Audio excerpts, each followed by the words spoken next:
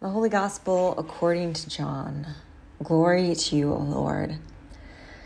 Now before the festival of the Passover, Jesus knew that his hour had come to depart from this world and go to the Father.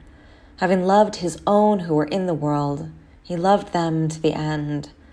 The devil had already put it into the heart of Judas, son of Simon Iscariot, to betray him. And during supper, Jesus, knowing that the Father had given all things into his hands, that he had come from God and was going to God, got up from the table, took off his outer robe and tied a towel around himself. Then he poured water into a basin and began to wash the disciples' feet and to wipe them with the towel that was tied around him. He came to Simon Peter, who said to him, "Lord, you are going to wash my feet?" Jesus answered, "You do not know now what I am doing, but later you will understand." Peter said to him, "You will never wash my feet." Jesus answered, "Unless I wash you, you have no share with me." Simon Peter said to him, "Lord, not my feet only, but also my hands and my head." Jesus said to him, "One who has bathed does not need to wash, except for the feet, but is entirely clean. And you are clean, though not all of you." For he knew who was to betray him, and for this reason he said, "Not all of you are clean." After he had washed their feet, had put on his robe and returned to the table, he said to them, "Do you know what I have done to you? You call me teacher and Lord, and you are right, for that is what I am. So if I, your Lord and teacher, have washed your feet, you ought to wash one another's feet. For I have set you an example that you should also do as I have done to you. Very truly, I tell you, servants are not greater than their masters, nor are messengers greater than the one who sent them. If you know these things, you are blessed if you do them." Jesus said, "Now the Son of Man has been glorified, and God has been glorified in him. If God has been glorified in him, God will also glorify him in himself, and will glorify him at once. Little children, I am with you only a little longer. You will look for me, as I said to the Jews, so now I say to you, where I am going, you cannot come. I give you a new commandment, that you love one another. Just as I have loved you, you should also love one another. By this, everyone will know you are my disciples, if you have love for one another." The Gospel of the Lord. Praise to you, O Christ. Growing up, I was so concerned with how I would leave my mark on the world. I had ambitions of becoming a famous singer or writer or speaker, or perhaps doing something heroic or going into a caring profession, becoming a nurse or a doctor. Even as a child, I knew what society deemed as noteworthy, and I worried if I would ever leave my mark on the world. What if I wasn't gifted enough or talented enough in one of these areas? Even today, I can find myself getting caught up in this mindset. Perhaps you too have worried that you are not doing enough to leave a mark on the world. But in our story from the Gospel of John today, Jesus offers us another way to think about leaving a mark on the world. An approach that is grounded in the deep and abundant love of God. This story is bookended by statements of Jesus' love for the disciples. These companions who have been eating, sleeping, traveling, and working with Jesus for 3 years. Their bonds are strong. They know each other. They're like a family sitting down to a meal together.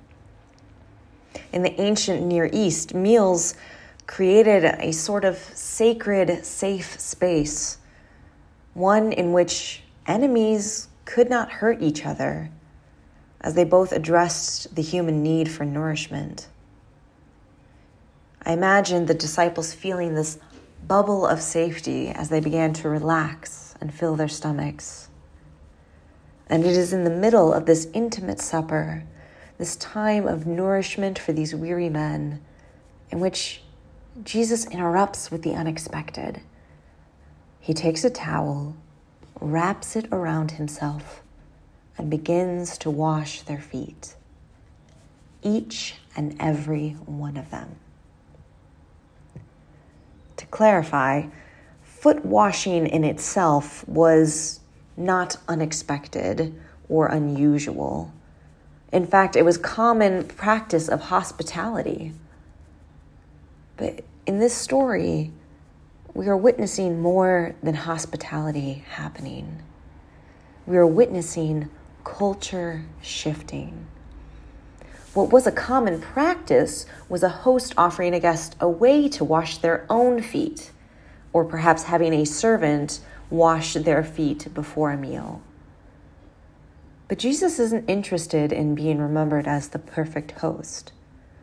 That is not how he will leave his mark. Jesus is interested in shifting from scripted hospitality to embodied love.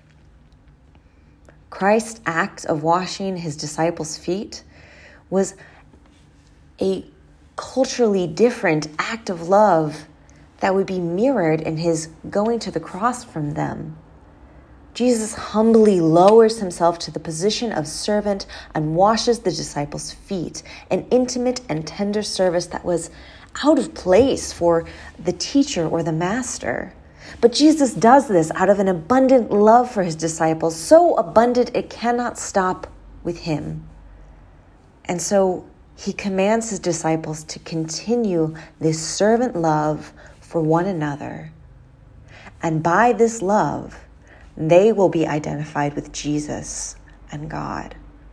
They will be marked as his disciples. This is where we get the title for this holy day, Maundy Thursday. Maundy comes from the Latin word for mandate or commandment. And to love one another is the new mandate that Jesus gives us. But in reality, this commandment isn't exactly new. Loving God and loving our others is at the heart of the Torah. But the newness of it comes from the incarnation, Jesus.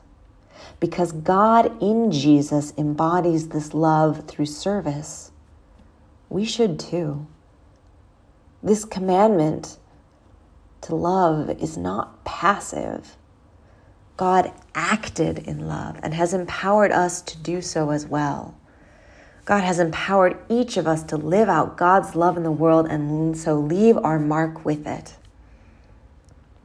We each have unique identities and gifts, callings that enable us to embody God's love in this world. Responding to the needs of our community with a love that is grounded in authenticity and action, that can be a scary place to be. That can be a vulnerable place to be, especially in a world that has a tendency to persecute what it does not understand. And Jesus recognizes this. Although our lectionary reading omits it, this is the part of the story where Judas gets up to leave and betray Jesus. Between the foot washing and the commandment to love in the midst of this intimate meal, distress, pain, and betrayal still exist. Perhaps we too know how the deepest hurts can exist in the closest of relationships. And yet, even knowing about his betrayal, Jesus still chooses to love fully without restriction. He has offered this countercultural act of service to all the disciples, every single one. Now, we are not Jesus. Our call to love is not to sacrifice our lives in the way he did. It is not to deny who we are and neglect our minds and bodies in the name of stewardship. We need to take care of ourselves and nourish our bodies while we serve others. You notice the nourishing meal and the foot washing took place at the same time. Self-nourishment and care for the other, all in the same time. We don't need to be Jesus to love one another. When we live into our unique gifts and vocations to serve others, we will embody God's love and leave the mark of that love all over this world. Amen.